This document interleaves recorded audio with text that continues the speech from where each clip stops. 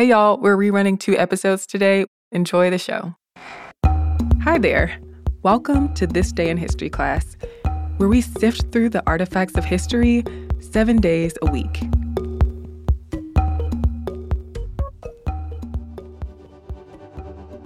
The day was June 13th, 1911.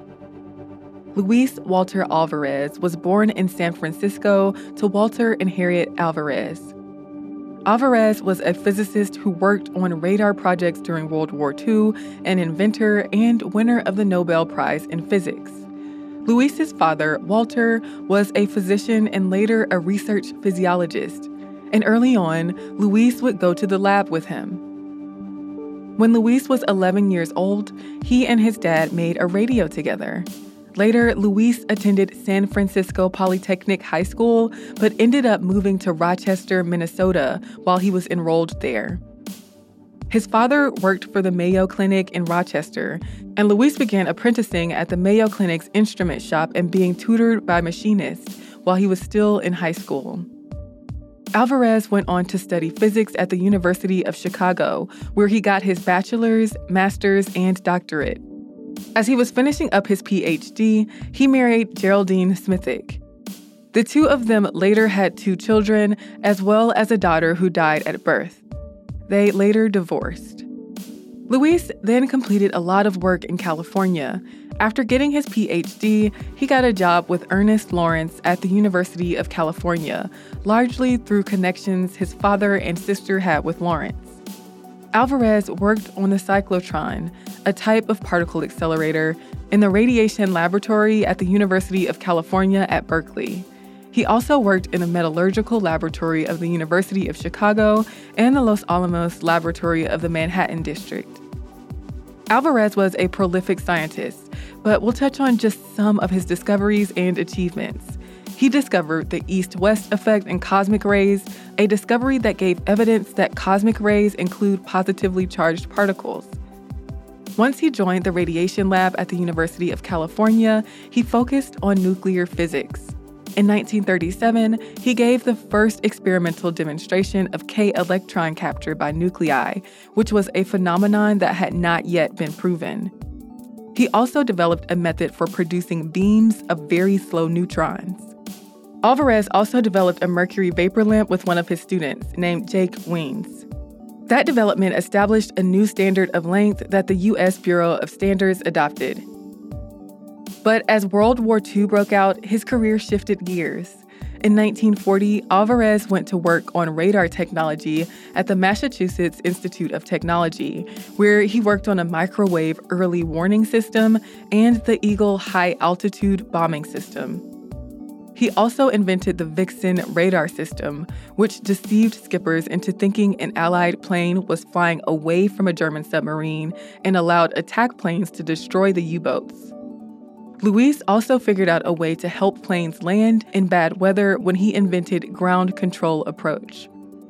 When Luis left the Massachusetts Institute of Technology, he went to work on the Manhattan Project.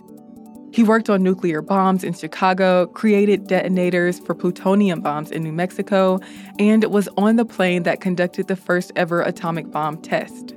He was also on the plane that dropped the atomic bomb Little Boy on Hiroshima. Before Fat Man, the second atomic bomb, was dropped over Nagasaki, Alvarez wrote a letter to a Japanese physicist he knew, urging him to tell Japanese leaders that if they continued in the war, another bomb would be dropped on the country.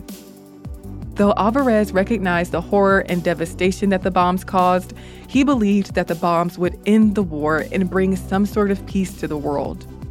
He also thought that the U.S. should continue research and develop a hydrogen bomb. After the war, he went back to Berkeley. He designed and constructed a 40-foot proton linear accelerator. He also did a lot of work with large liquid hydrogen bubble chambers, and he helped identify many new particles. In 1968, Luis won the Nobel Prize for his, quote, decisive contributions to elementary particle physics, in particular the discovery of a large number of resonance states, made possible through his development of the technique of using hydrogen bubble chamber and data analysis. After this point, he spent a lot of his time studying cosmic rays, his later life took another surprising yet not indecipherable turn. He put a lot of effort into figuring out the details of the assassination of President John F. Kennedy. And he and his geologist son, Walter, theorized that an asteroid impact had led to the extinction of dinosaurs and the end of the Cretaceous period. The new theory caused an uproar in the scientific community as it was believed that a volcano had killed the dinosaurs. Alvarez died of cancer in 1988. By the time of his death, he had received several awards and honorary degrees.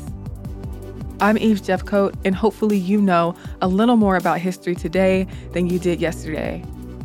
And if you haven't gotten your fill of history after listening to today's episode, you can follow us on Twitter, Instagram, and Facebook at TDIHC Podcast.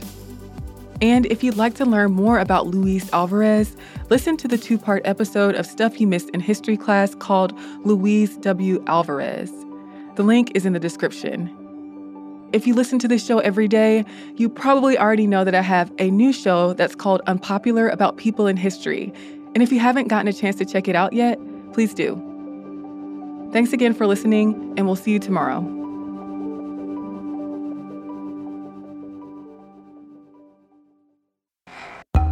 Hey y'all, I'm Eves, and welcome to This Day in History class, a podcast that brings you a tidbit of history every day. And if I sound any different, it's because I am no longer recording from the closet that was my unofficial studio for a minute. I moved, which required me to switch up the setup. But as we all know here as history enthusiasts, change is inevitable. On that note, I wanted to also take a moment to acknowledge the huge moment of change that we are currently living in. From COVID to the demonstrations that began in response to the murder of George Floyd by a police officer, it's literally a moment for the history books. And if you've been listening to this show for a while, you probably know that I think it is deeply important to cover the history of Black people around the world. And you also probably know that I care about covering the history of social movements, Black protests, and of resistance generally. And Black lives matter to me forever and for always.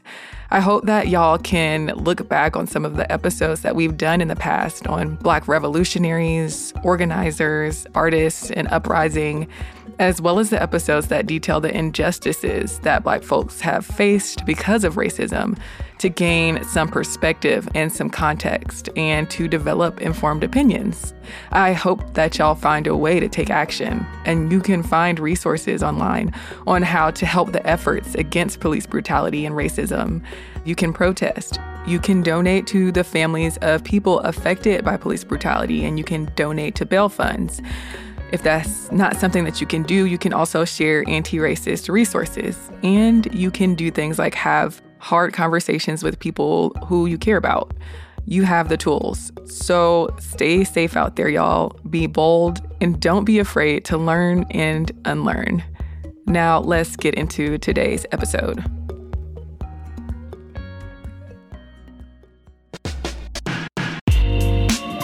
The day was June 13th, 1971.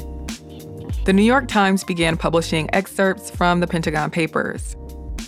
The Pentagon Papers, officially called the Report of the Office of the Secretary of Defense Vietnam Task Force, contain a history of U.S. political and military involvement in Southeast Asia from 1945 to 1967. In June 2011, the complete report was declassified and released to the public. In 1967, U.S. Secretary of Defense Robert McNamara commissioned a report on the history of the Vietnam War. The exact reasons McNamara commissioned the report are unclear and remain a subject of debate. McNamara claimed that he wanted a written record of the U.S.'s involvement in Southeast Asia to preserve for scholars. Neither President Lyndon Johnson nor Secretary of State Dean Rusk believed that claim. Some people believe that McNamara ordered the report to help Robert Kennedy get the Democratic presidential nomination in 1968. Regardless, the study was completed in 1969. It was made up of 7,000 pages, bound into 47 volumes. That included 3,000 pages of historical studies and 4,000 pages of government documents. 15 copies of the report were made. Some of the people involved were concerned about the paper being destroyed or leaked. At the time, the federal government classified the Pentagon Papers as top secret. But Daniel Ellsberg, who had worked at a think tank called the Rand Corporation, contributed to the study. He opposed the Vietnam War. The report revealed that U.S. involvement was greater than the government had acknowledged. Among many other topics, it addressed the overthrow of South Vietnam's president, Ngo Dinh Diem, the buildup of U.S. forces in Vietnam, and the Johnson administration's response to pressures for negotiations. With the help of his former colleague Anthony Russo, Ellsberg photocopied the report. When he took the info to the National Security Advisor and U.S. senators, they refused to hold hearings on the papers. So he took the report to Neil Sheehan, a New York Times reporter. The New York Times was the first paper to publish parts of the Pentagon Papers, starting on June 13, 1971. The first article published was titled Vietnam Archive: Pentagon Study Traces 3 Decades of Growing U.S. Involvement. In it, Sheehan said that the study, quote, demonstrates that 4 administrations progressively developed a sense of commitment to a non-communist Vietnam, a readiness to fight the North to protect the South, and an ultimate frustration with this effort, to a much greater extent than their public statements acknowledged at the time. The Times published 3 articles about the study in 2 days. A federal court injunction forced the paper to stop publishing the articles. But soon, the Washington Post began publishing articles on the Pentagon Papers. And on June 30th, the Supreme Court decided that the injunctions the Nixon administration sought against those publishing the papers were unconstitutional prior restraint. Ellsberg and Russo were charged with conspiracy, misappropriation of government property, and violations of the Espionage Act. But the charges were later dismissed due to investigations that took place during Nixon's Watergate scandal. The release of the Pentagon Papers incited international controversy over U.S. actions in Southeast Asia. In 2011, the entire study was declassified and released with no redactions. I'm Eve Jeffcoat, and hopefully you know a little more about history today than you did yesterday. And as always, if you have any comments or suggestions, you can send them to us at thisday@iheartmedia.com. You can also hit us up on social media on Facebook, Twitter, or Instagram.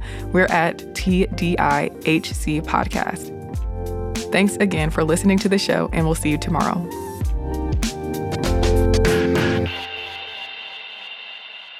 For more podcasts from iHeartRadio, visit the iHeartRadio app, Apple Podcasts, or wherever you listen to your favorite shows.